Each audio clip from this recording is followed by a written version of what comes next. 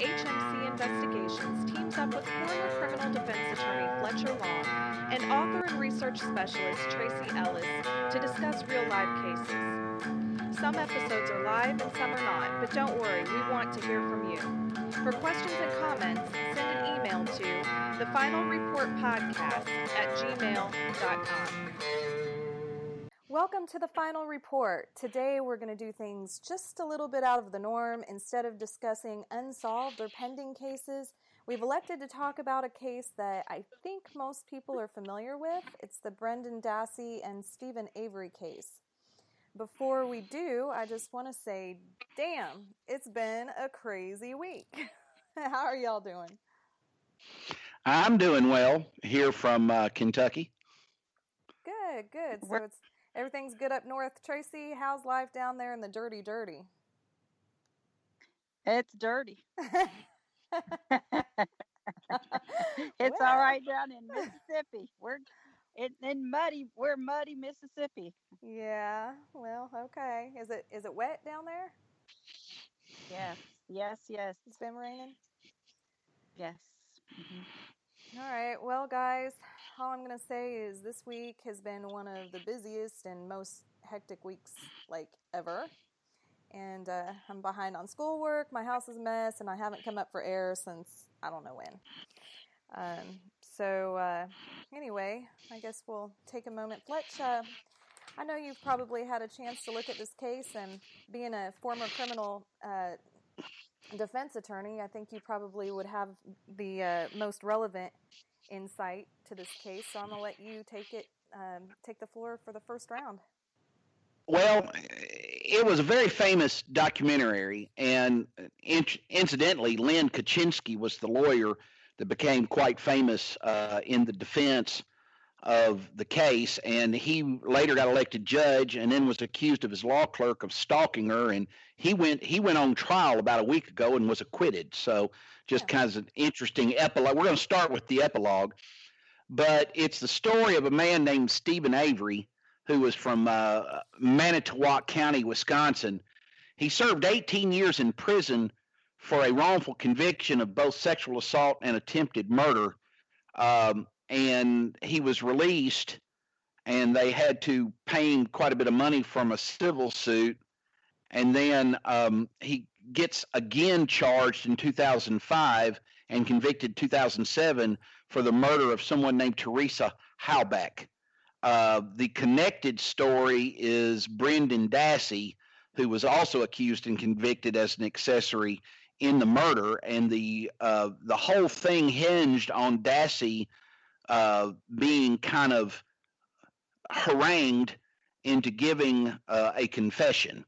And the police in the case used a very controversial technique that is commonly used in law enforcement known as the Reed technique.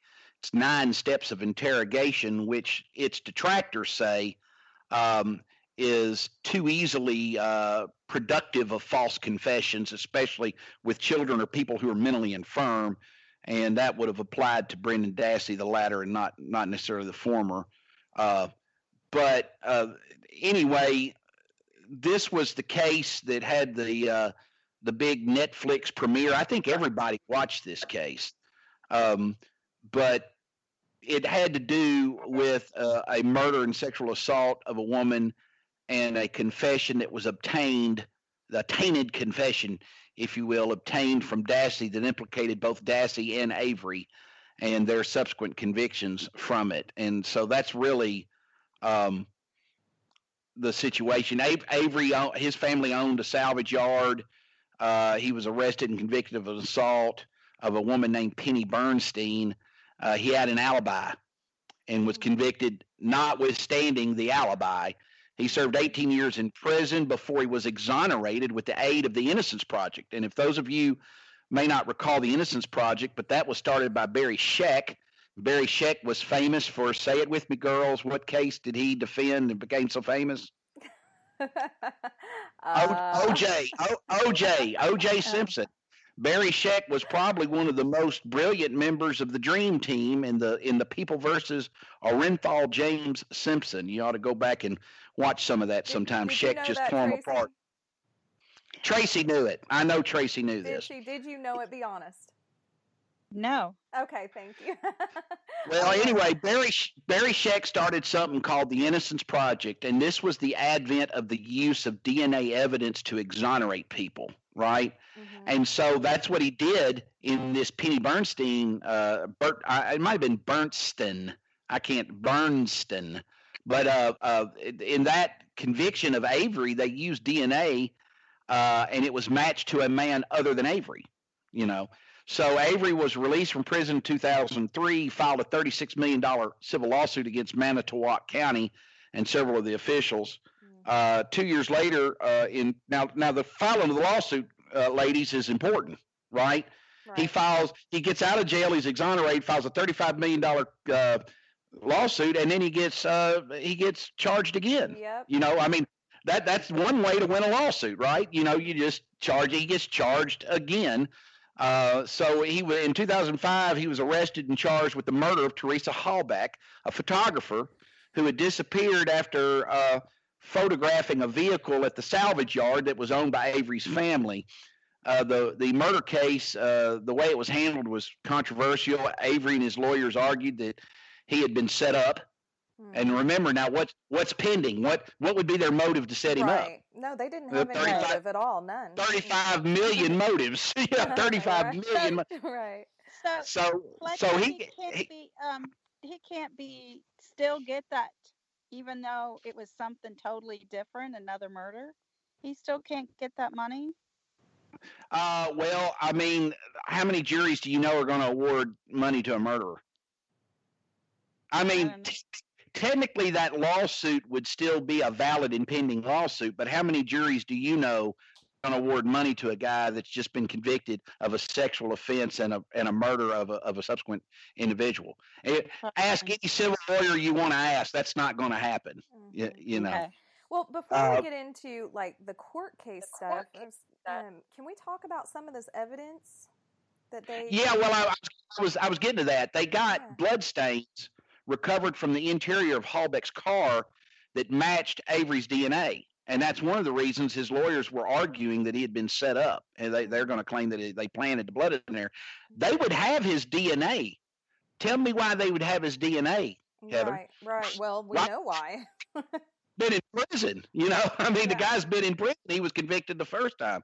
Mm-hmm. I happen to know, as being the only member of this panel who's ever been convicted of a felony, that when you get convicted of a felony, they take your DNA and they keep it, you know. So it would have been easy for them to plant some DNA in there. So they found some blood stains. They said it matched his DNA, and Avery said it was a frame up. So what happens, and they also accused him of tampering with the evidence after a vial of Avery's blood, which this is very important, stored in an evidence locker since the 85 trial. Mm-hmm. You understand? And was took tampered some blood. With.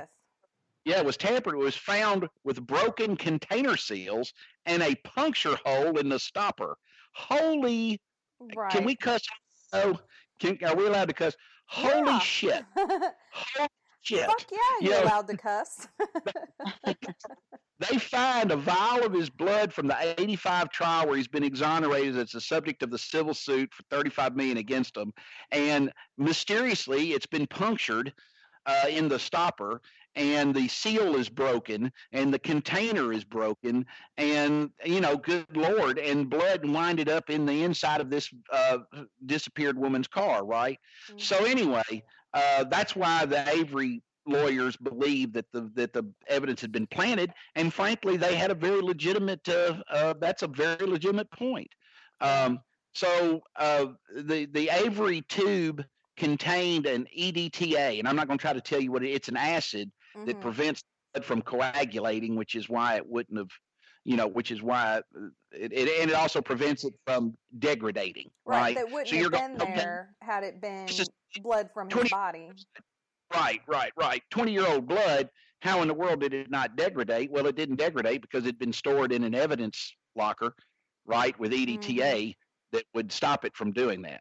So anyway, he was arrested, prosecuted, he was convicted, and his nephew, Brendan Dassey, was accused and convicted as an accessory to the murder based on his confession under extreme interrogation, where they were using this technique. Well, So, yeah, and let's talk a little bit about what that even means, because they did argue with the Supreme Court that it was coerced, and their conclusion of all that was that it wasn't coerced because they were friendly and it was a comfortable atmosphere and whatnot. But the Supreme Court had actually let's see, what was this? I got to refer back to some. It was a split. I think it was a 4-3 ruling, wasn't it? At the time. Yeah. Well, of course, 4-3. There should have been 9 justices in the United States Supreme Court. Oh no, it was 4-3 in the Seventh Circuit, and then the Supreme Court rejected a motion to overturn the ruling, reinstating the conviction. Is what it was. Let me say this too, though. This technique that they used, I want to talk about it. If this is okay, I want to talk. I'm excited about this show. Obviously, yeah. This is called the Reed technique. It was named for a guy. I think his name was Stephen Reed. I'm not sure, but it was named for a guy that was a criminologist. Used to go around and give lectures and stuff. And under this, there's 9 steps of interrogation. Police departments use this in America, everywhere. It is against the law in many other foreign countries. The first thing they do is they bring you in and they tell you that they got you. Mm-hmm. Okay, we got you. You're our prime suspect, and they want to offer you an early opportunity to explain. This is where they come right in and go, "We know you did it, Heather. Now's the time that you can help yourself. Okay, I need to understand why you committed this crime. This is the time where you can help yourself. You can do this the hard way or the easy way. Okay, that's called the direct confrontation. We know that your uncle did it, and we want to help you. And as long as you'll tell us what happened, then you can go home at the end of this interrogation." Which is what they did in this case with that. Right, that we know your uncle did it, and all you got to do is tell us. Tell us what he did. Tell us what he did. And anybody who's watched those interrogation videos, this kid's playing a guessing game with them. They're like, "Well, what did y'all do to her head? We cut her hair?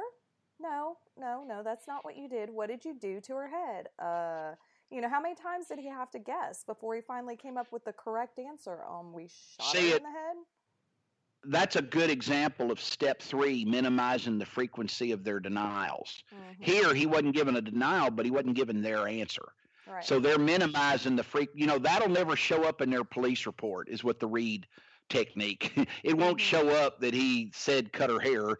Luckily, they had a tape of it. Yeah. But they don't actually tell you that part. And the shifting blame is the step 2 in the Reed technique, where they try to develop themes that contain reasons that will make you psychologically comfortable or feel justified in committing the crime. Mm-hmm. Well, we know, Brendan, that you really didn't have anything to do with it. It was your uncle, and you're just as big of a victim almost as the person who he killed. Yeah, he made you do it, and so whatever. But and so that's what this technique. There's 9 steps to this, and it is very what I want to say maligned. There's a lot of criminologists, particularly people in stuff like the Southern Law Center and the Innocence Project, that say that this technique unnecessarily lends itself to the production of false confession. And so, especially when it's used in someone that's a minor, mm-hmm. or someone that's not a minor but has some mental infirmity. Yes, slow. Well, what about when they are a minor and they're slow? I mean, that's a double whammy. That's the double. Yes, that's up against the wall, standing up at second base. Yeah. I just don't even understand how this has stood as long as it has. Gone through so many court systems and still, hasn't been overturned. But on that. Well, I'll try to explain it to you. Appellate courts are more political than they let on, mm-hmm.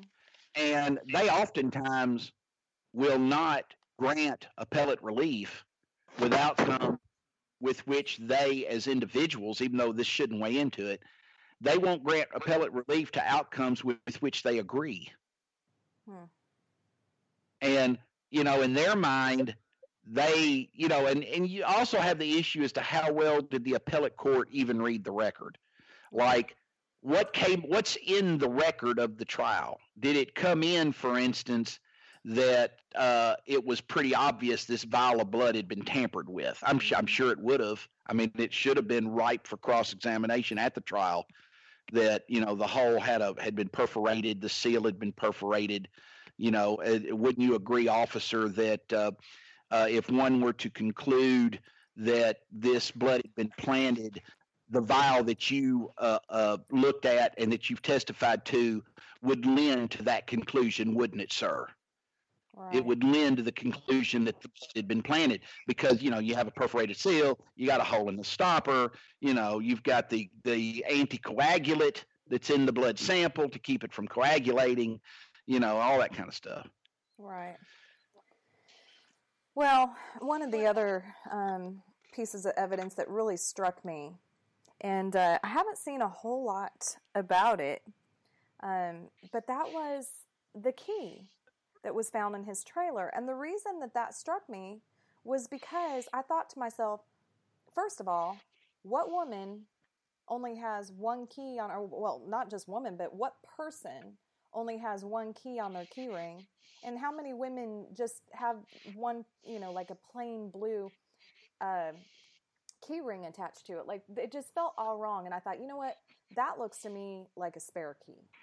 Where's her house keys? Where are whatever other keys that should have been on that key ring? Where were they? And she's a photographer, so right. She may have pictures or something on her key ring. Well, I have a big stuffed turtle on mine. Yeah, that one key on that plain ass key ring did not belong to that woman. I mean, well, it did, but it was a spare key, is what it was. Well, in the spirit of the great Sherlock Holmes, sometimes the answer is right there and hitting you in the face. I mean, to me, everything about this case looked like that the police planted evidence in this crime scene that would implicate the guy that had a $35 million civil suit pending against him. Right. And if a lot of people have pointed to the boyfriend. I think even Kathleen Zellner, which I want to give a shout out to her because I think she's my hero. But Kathleen. Yes, she's she's amazing. But I want to be her when I grow up. But she had pointed at one point to the boyfriend, and I don't think necessarily that the boyfriend had killed her, but that he was possibly a part of the framing side of it, setting Avery up. And he may have been convinced. It could have been a thing like, look, we know he did it, but if you don't help us with this, then he's going to get away with it. Right. Well, the thing that amazes me, and it's so funny how history repeats itself so many times, was what was one of the great big issues in O.J. Simpson? Since Scheck was involved at least tangentially in one and completely in the other. What was the sock, right? The sock with the blood on it. Well, the glove. The glove was a big one at trial. But I'm talking about Barry Scheck was able to cross-examine the people, the guy that forensically evaluated the crime scene and collected the evidence, because remember, he was supposed to be wearing gloves when he touched the evidence, or it would have affected its integrity, and he was able to effectively cross-examine the fact. Remember, the guy said that he always wore gloves when he handled evidence, and that was his normal course procedure, and they happened to have some guy was taping him from across the street, and he wasn't wearing gloves when he handled any of the evidence. But the sock that was looked like it had been swapped through the blood of Nicole Brown Simpson and left in Simpson's bedroom, right? That Furman found, and that everybody was just sure that he had planted. And if you'll recall, after it came out that he had used the N-word as many times as he did, after saying he had never used it, F. Lee Bailey gets up. He didn't ask the question, but he put Johnny Cochran up to it. He said, "Isn't it true, Detective Furman, that you planted evidence? You planted that sock in that blood. You swiped it through the blood. You planted it in the bedroom. Isn't that true?" And Detective Furman said, I refuse to answer the question on the grounds that it might incriminate me. Yeah, Furman was not. At That- least he got caught. Yeah. It's not admissible in a trial of Furman. But when Furman's not on trial, his refusal to answer the question does raise the inference that he would have answered the question, except for the fact that the answer was that he did plant the evidence. You know, the inference, negative. The jury could have concluded a negative inference from that. You bring that forward to this case here, and what do you have again? You've got blood collected in '85 from a case where he was locked up for 18 years, later exonerated because the DNA in that case came back to a different individual. So they still have this vial of blood. It's got the anticoagulant in it. It's been kept all these years. He files a $35 million lawsuit against this city. This woman turns up dead. They park the car at his salvage yard. They put the blood from the vial in the car. Bing, bang, boom. The guy that's suing us for $35 million has now got something to worry about, aside from the money that he thinks he's about to collect. I have a question. Does that anticoagulant show up when they test it? I don't know enough about the science to answer that question. Okay. I know that it is put in blood samples to keep it from clotting. Okay. And that's why it wasn't clotted after 18 years. That's why it was still a liquid in the vial that had been perforated and had been unsealed. Well, and now I hate to keep referring back to the show because I like to have our own thoughts, but if I remember correctly, didn't they have to create a test to test for this because there wasn't even actually a test that did that tested for that anticoagulant? That's a really hard word to say. Oh, did they create a test to test for the presence of that drug? Didn't they have to create that test? I don't know. I'm not familiar enough with the documentary to answer that as to what that. I watched it, but I don't have that intimate of memory of the details of the show. But I can tell you that is a common agent used in blood that is stored. Right. Yes. So I mean, I imagine there would have been a record at the crime lab that the vial of blood contained it. Right. Would be my thought. Just at every step, there were so many things wrong, from evidence being contaminated in the lab and just in the forensic lab, and one thing after the other that the state did wrong in this case. Let's talk about. Let me ask you. Hey, wait a minute. I got to ask you one more question before you leave it. If he were to win a $35 million judgment against that county, does he bankrupt them? And if they're bankrupt, will they have the money to pay a police force? Yeah, I would sure think so. I would think that it would shut them down pretty much. And let me tell you, the town of Coopertown, Tennessee, once lost a pretty sizable civil judgment up to several defendants based on some law enforcement techniques that were not very copacetic. They actually had to do away with their police force in Coopertown and request service from the Robertson County Sheriff's Office. Wow. So that's good enough. if I tell you that that's happened before to it, I don't know how big this city is, but a $35 million, if he wins a 35, they can't lose this case that they've screwed up.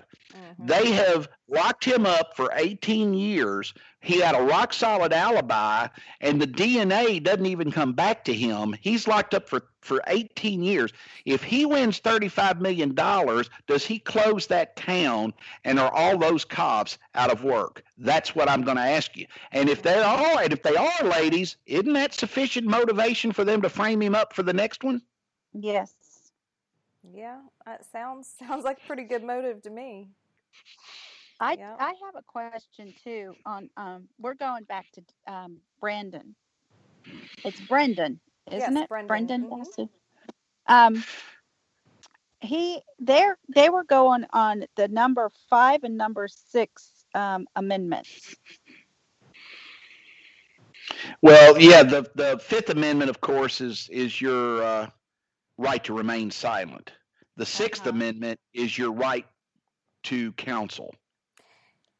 And we should definitely talk about that. So what they're saying is they overbore his right against self-incrimination with these techniques. They pulled from him a confession in violation of his right against being forced or coerced to incriminate himself, and he was denied his right to being represented while he was being questioned. It's one of the Miranda rights. Right. He waived his Miranda rights. But I really want to talk about that, but let's kind of work our way up to it, because I think that's going to be a really I think that's going to be the biggest part of our conversation. But in the meantime, I was wondering if you had any comments on Ken Kratz. On whom? Ken Kratz. He was the prosecuting attorney, wasn't he? Yeah. Sorry. No.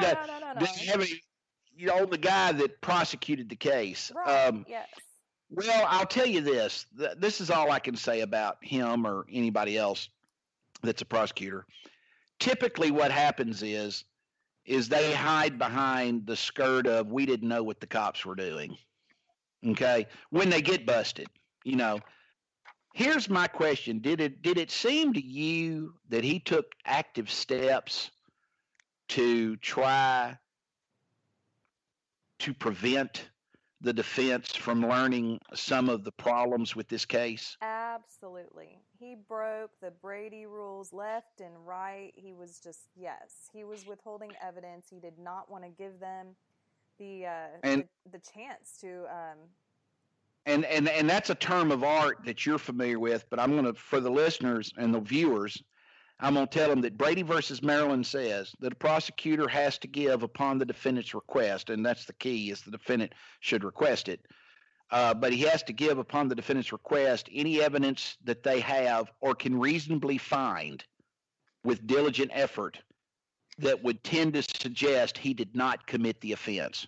Right. For instance, having blood from a crime scene in 85 that comes back to a man that is not the defendant. Mm-hmm. That is Brady material. And you have to give that over to the defense. They better not find it in your file and learn that you never turned that over, right? Right. A good example of this, I was going to try a rape case one time, and I was representing in a town. I was representing a very wealthy guy. I'm not going to say what he did for a living because these charges were dropped, and if I said it, somebody might figure out who it was. But he was a wealthy guy, and this kid claimed that he had gone in the bathroom and doodled him in the bathroom. Okay? Well, none of what the kid said bore out in the video from the restaurant. Everything from as simple as who went in the bathroom first, the kid screws up, right? And the long and short of it is, we come on for trial. This matter gets set for trial. We come on for trial, and the morning of trial, the DA has to tell me that the kid's own father watched the kid's statement to police, which was recorded, and told them that he thought the kid was lying. Jesus. Now, they had to tell me that the morning of trial. They can't. If I find that out, this guy hits the stand and lets that go on cross, and it was never given me. Yeah, that's going to be bad news, Brown. That's going to be bad news. So that's the kind of stuff I'm talking about. So, a prosecutor here in Brendan Dassey's case, you've got you've got these interrogation techniques. You've got the fact that he had denied it over the course of his video interrogation several times before something was kind of pulled out of him. Mm-hmm. They would need, for instance, the issue about his mental infirmities. Mm-hmm. They would have to give that to the defense too. That he's functionally. Of course, the defendant would probably know that because he's representing him. But that's something else they would have. Well, the officers never took into account that he was functionally slower than what about normal. habeas corpus? What about habeas corpus? Yeah. Was he denied that? Well, habeas corpus is holding a body without just cause. And I'll tell you where you see Habe a lot is when an inmate's time is miscalculated at the Board of Prisons, and he's supposed to be released on a certain date, and he's not released. He's continued to be held. That's when an inmate files a petition for habeas corpus relief and asks the court to order to bring the body to court. Bring forth the body is what habeas corpus means. So where habeas corpus would have come into here, Tracy, is, and I think it was Tracy that asked that. Yes. If he's being held in an interrogation room uncharged and wants to leave, if he's not under arrest and they don't let him leave, right, and he wants to leave, that might be an issue where they held him illegally. But he was under arrest because they read him his Miranda rights.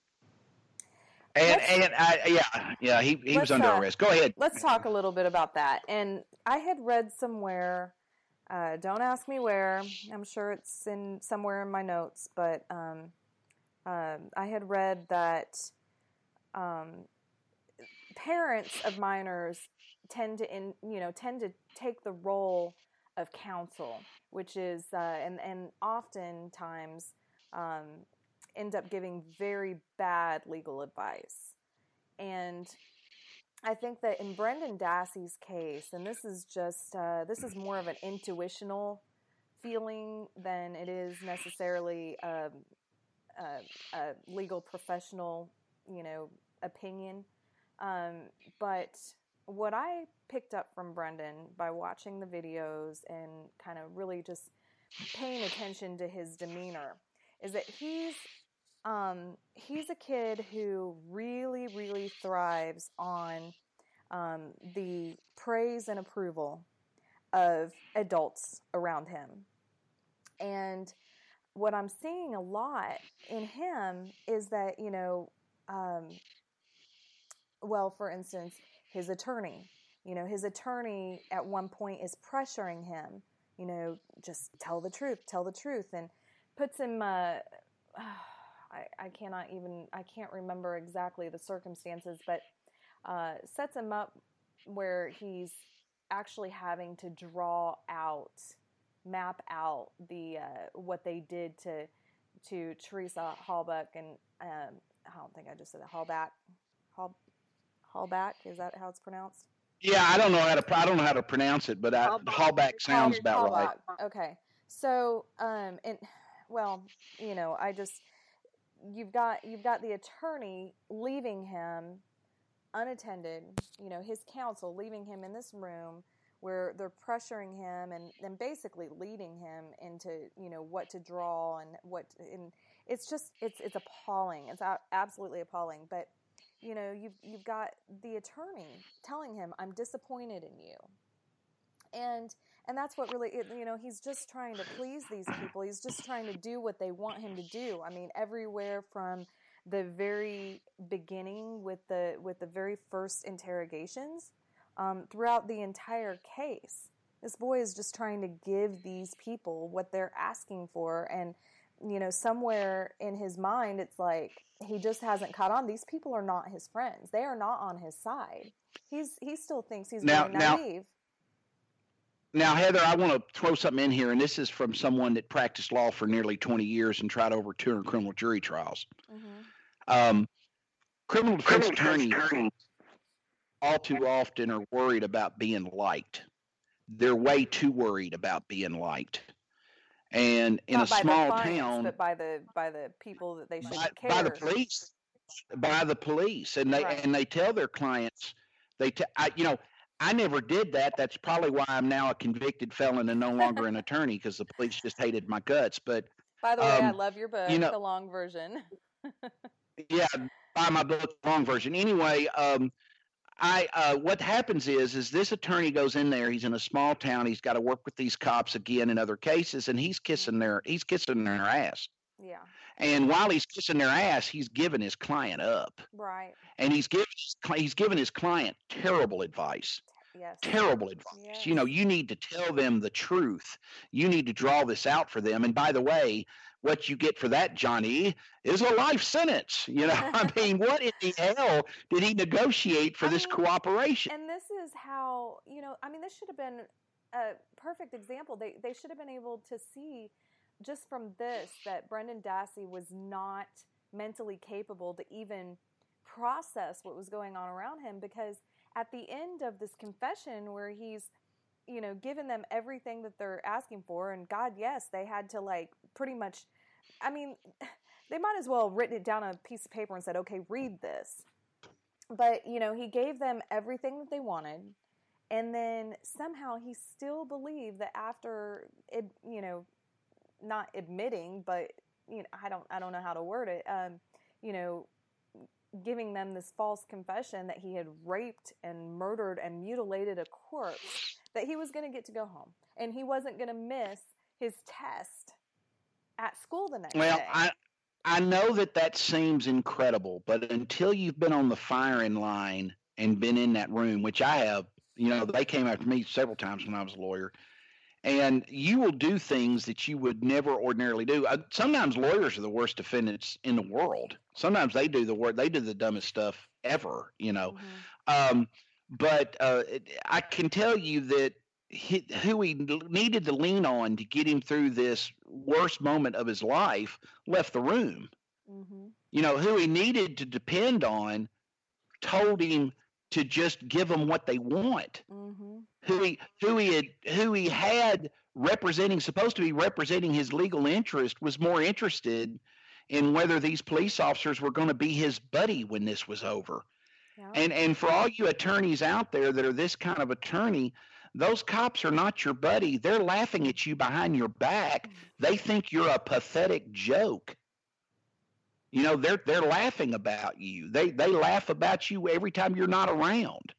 And they're thinking right now, no, not me, Fletcher. I'm different. Oh yes, yeah. Oh no, they laugh about you. And then one of the reasons that I was so acrimonious as an attorney and so confrontational when I was an attorney was I'm not willing to be your joke. You know, I'm not willing to be the brunt of your joke. You know, if you laugh at me, I'll show you it's not real damn funny in a real damn quick minute. You know. Uh-huh. And that's why I went after police officers as hard as I did when I hit the stand, because I knew the snickers. I knew what they were doing, see, because I had practiced law in Nashville with a former police officer. You know, I knew exactly what was going on. So anyway, the point is that, first of all, parents in the interrogation room, I have a war story. And since you're choking on that potato, I thought I'd tell it.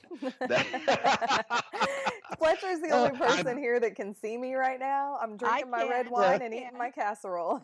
Yeah. Well, anyway, I was going to tell you that I have a war story like that. I had a guy that had gone out to this guy's house, and I think this guy was going to try to have homosexual sex with him or something. I think this guy was giving these young boys money under pretty suspicious circumstances, and he was from a very respectable and wealthy family in the county where he was living. So anyway, the guy goes out there, and he ends up he kills the guy, shoots the guy. The guy's naked in his house with it. He shoots the guy, kills him. The cops come out there. They find my former client in the front of the car with the murder weapon, you know, and he goes in and says he wants his parents. The sheriff lets the parents go in because they're old friends. He lets the parents go in and talk to him, but he records the whole thing. And there's the mom and dad. Now, you need to tell these people, you need to tell them the truth. We didn't raise you to be a liar. You know, the last thing he needed to be telling them at that moment was the truth. Okay? Because, you know, what he ends up telling them, and this is what beat us at trial, he ends up telling them that he had gone into the house to steal the dude's guns. Well, that's felony murder. You know, if a murder occurs in Tennessee when you're achieving a felonious result, okay, that's felony murder, right? Now, without him entering the house, let me tell you what I had as far as a defense. I was able to get the police officer to admit on cross-examination that the guy that was naked had opened fire on my client before my client ever shot. Mm-hmm. If he doesn't tell him that he enters the house, and the door was unlocked, so there was no forced entry. If he doesn't tell him that he enters the house to steal the gun, I got self-defense. My client went out there to the house, went into the house, the naked crazy man opened fire on him, and he shot him to protect himself. Mm-hmm.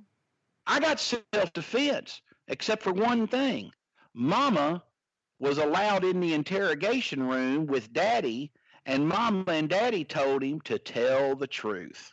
Tell the truth. When they, and I'm not saying that I'm not saying that that I would have told him to lie, because you can't tell him that either. I would have told him to exercise what, Tracy? His Fifth Amendment right. Right, to be quiet. Yeah, you have a right to be silent. I would exercise that. Be silent. Don't tell them anything. Well, the thing is that I think that any parent in this situation should realize that they do not have a law degree and they are not competent to give their child, legal advice. And giving their child legal advice should be as ethically wrong and as a lay person, as me giving you legal advice. I have something to add too. I think one of the reasons that Dassey got it, so they wanted him to testify against Avery in court, and that's why they had him. And he didn't do it, so then they took it all the way. They took it further, and that was my. Does anybody else have that thought? Well, sure. I mean, he was an asset to the case. Without him, they had shit. They had nothing. And he didn't testify in court. He refused. So then they really threw the book at him. Oh, they were already really going to throw the book at him. They were, for sure. Yeah. Okay. Yeah, I was thinking, so. It's like, okay, you didn't do what we wanted, so you're going. I don't think they ever had any intention of having, showing leniency on Brendan Dassey. Go ahead, Fletcher. Oh no, they absolutely weren't going to show him any link. They were just telling him that's part of the Reed technique. It's okay to lie to them. The Supreme Court has said that many times. You can lie to them. And no, they weren't. They weren't going to show him any mercy, any clemency whatsoever. They were just telling him that. Well, and I just want to say that, I mean, as a criminal defense attorney, obviously. Former. Right. Former. I have to make sure we say former. But as a former criminal defense attorney, I'm sure you've represented people who were guilty and people who were not guilty. I wouldn't be doing this show right now if there was any part of me that thought that Brendan Dassey and Stephen Avery were guilty. I tend to stay on the side of who I think is innocent. And while everything you're saying is very informative, as far as like exercising the Miranda rights and whatnot, I don't feel too terribly bad for people who actually did it and accidentally confessed to doing it and then got charged with it. Well, I said this plenty of times when I was a lawyer. I'll say it again. I was not a social worker. Mm-hmm. Right. I was a criminal defense attorney, and it was my job to defend people. It was not my job to figure out whether or not they had done it. It was the government's job to figure out whether or not they had done it. It was my job to defend them. I mean, that's what I did. And without a proper defense, I mean, the trial could be held as ineffective counsel, and then there you go, all over again. Absolutely. Right. I mean, so you have to have a competent defense attorney. It has to be. Our system has rules, and the rules have to be followed. And even when they're inconvenient, even when they're ugly, and even when it achieves a result with which you vehemently disagree, and even when it achieves a result that is unjust, it is still just. Because the criminal jurisprudence system was set up with the underpinning that it's far superior to allow 100 guilty men to go free than wrongfully convict one innocent man. And here, they clearly convicted an innocent man in Steve Avery in '85, and it looks to me like they set it up and convicted him twice. Convicted him again in 2005. I don't know what happened to Miss Halbeck. I don't know how to say her name. I don't know what happened to her, but I'm pretty sure that Steve Avery doesn't either. Right. And here's the thing. I mean, everybody gets so caught up on, just give the family justice. But if you are, maybe it does give them some sort of satisfaction, and, I sympathize with them. I'm, not by any means minimizing what they've gone through. But if what's giving them peace and helping them to sleep at night is the conviction of the wrong man, then that is a false security. That is, and every person who is a survivor of a victim, somebody that they know, somebody that they love, should really strive for that, strive for the truth.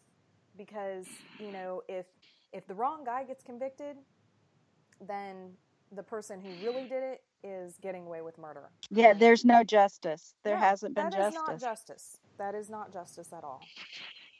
But that's right, and that doesn't help the family at all, because the person that really did it, that should be paying the penalty, is still at large. Right, exactly. Right. Exactly what I'm saying. And did you guys get the impression from the documentary that the documentary shooters thought that maybe the cops killed her and planted her there to get out of the suit? Because I got that distinct impression. I was just wondering if they were real. They weren't real passive about their theory about that. I think they were pretty blatant that was how they felt.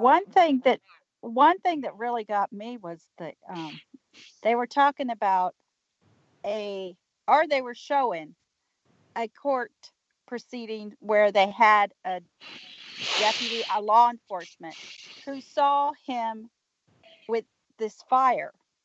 Mm-hmm. And they were asking how high that fire was, and he goes, 8 to 10 feet high. But then it changes, and then he's sitting in a vehicle.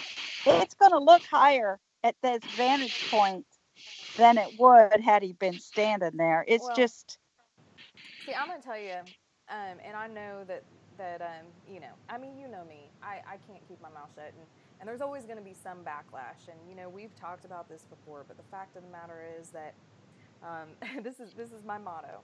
That anytime you're making waves, there's going to be adversity. But it's that undertow that you got to watch out for, and that undertow is the people you think you can trust that you can't.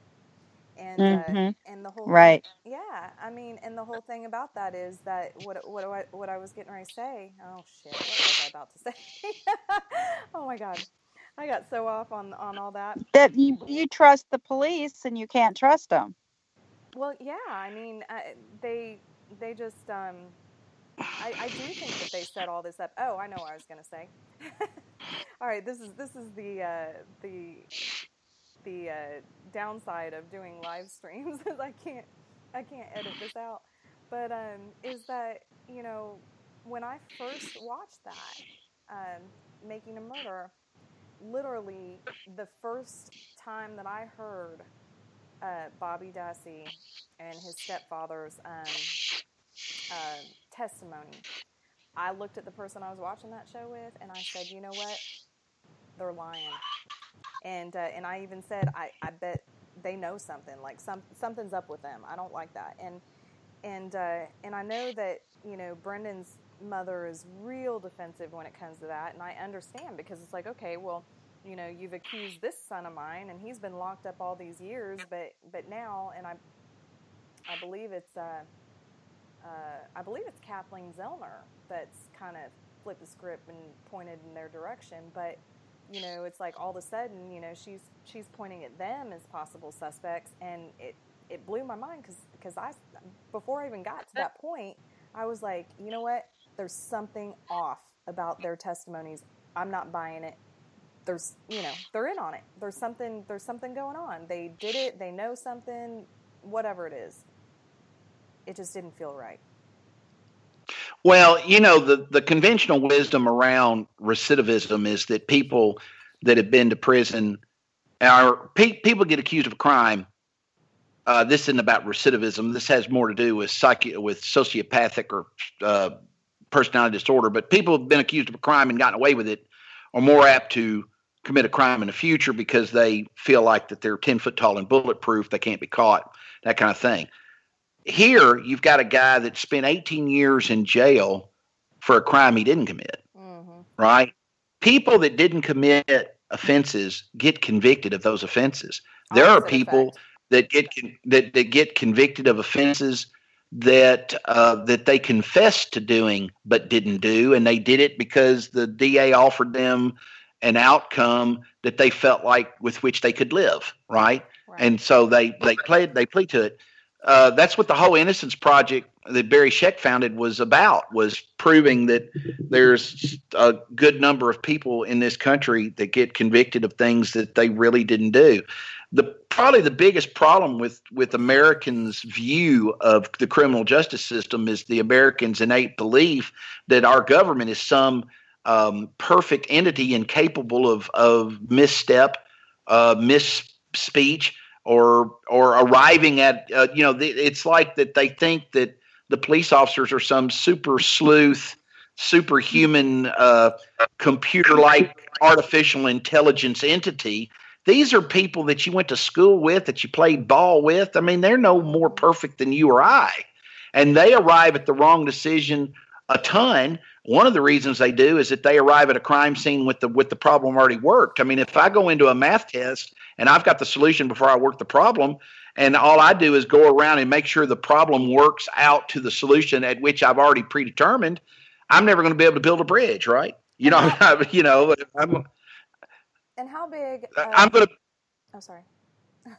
Well, I was going to say I'll be the engineer that can't build a bridge that stands up because I don't have to know the math to build a bridge because I've got the solution worked out before I even get to the place where we're building the bridge. So the whole point that I was trying to make is that, number one, police officers get it wrong. They get it wrong a lot. Heather, you know this. Tracy, you know this. I know this. But we've been on the inside. We've been on the inside of the system. We know it because we've seen it.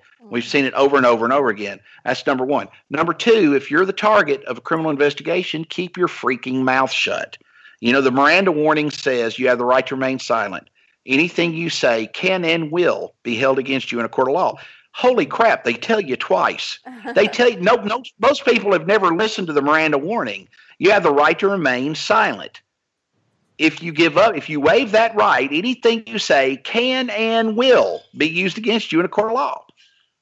So they're telling you right now, they're going to use anything. So parents, don't go in the interrogation room and tell the kid to just tell the truth. No. Maybe you should go in there and tell the kid, don't say a word until your attorney gets here. Mm-hmm. And I think that might be some good advice. Anyone that even goes in to be questioned needs an attorney, even when they call you on the phone. Absolutely. Well, wait, what you need when they call you on the phone is a recorder. Yeah. I think that might be the best advice that my mentor has ever given me. She's don't have a conversation. Don't have a conversation with anybody, but especially, law enforcement, without recording the conversation because she was a professional private investigator like you, correct? Correct. Why would she have that? Why would she be of that opinion? Oh, if everything in law enforcement was as rosy and rose colored as we want to believe, why would a professional private investigator give you that advice, Heather? Here's the problem: is that the system is man-made, and anytime whatever you've got, if it's made by humans, which other than the earth and the sun and the plants and the trees and all that is man-made, so anything that's man-made is flawed in some way, and the system is man-made, so it's flawed. It's driven by greed, sometimes, and power and influence and pride. And I think that what we have a lot of times in a lot of these cases is that, they have to come forward and say, I have a suspect. And once they do, say that they have a suspect and point the finger in a certain direction, then it becomes a matter of pride. Because if they have to come forward at some point and say, you know what, we were wrong, it wasn't this person over here, it was actually this person over there, then they look bad. And they're not or it's even a criminal enterprise all on its own sometimes. Well, and Tracy, you were talking about Brady versus Maryland, or one of you was. If they go down the wrong, if they go down the wrong lane and they develop an entire case against a target that isn't the guy, when the guy they charge comes to trial, they have to tell the defense attorney that, you know what, we thought it was Fletcher Long before we thought it was Heather Cohen. And that's something that's Brady. That's Brady material, though. I mean, your attorney can say, "Isn't it true, Detective Ellis, that when you first conducted this investigation, you were convinced that it was Fletcher Long, weren't you?" Yeah. Right. Yes. I mean, really, honestly, that was a huge threat to the Bobo case. Because, with Terry Dicus being so fixated on Terry Britt for as long as he was, I think it posed a challenge for the prosecutor. Because I can tell you, I was planning on focusing on it. Yes. I bet. I would, yeah. Yep. I mean, I was going to focus. You'd have heard a lot of it out of me. That would have been a given. That was a given. I wish it was you we were listening to, because it would have been a lot more entertaining. I'll tell you that. But I was never accused for lacking for drama, was I? No. The bow tie killer. Anywho, just kind of getting into the specifics about Brendan Dassey's case. I'd written this report. I don't know how many people have looked at it, but I really studied up on, case law and different things that I really felt that the Supreme Court, the appellate court, should have taken into consideration. I guess, I'm sorry, I stand corrected. It's actually the Supreme Court refused to hear the case.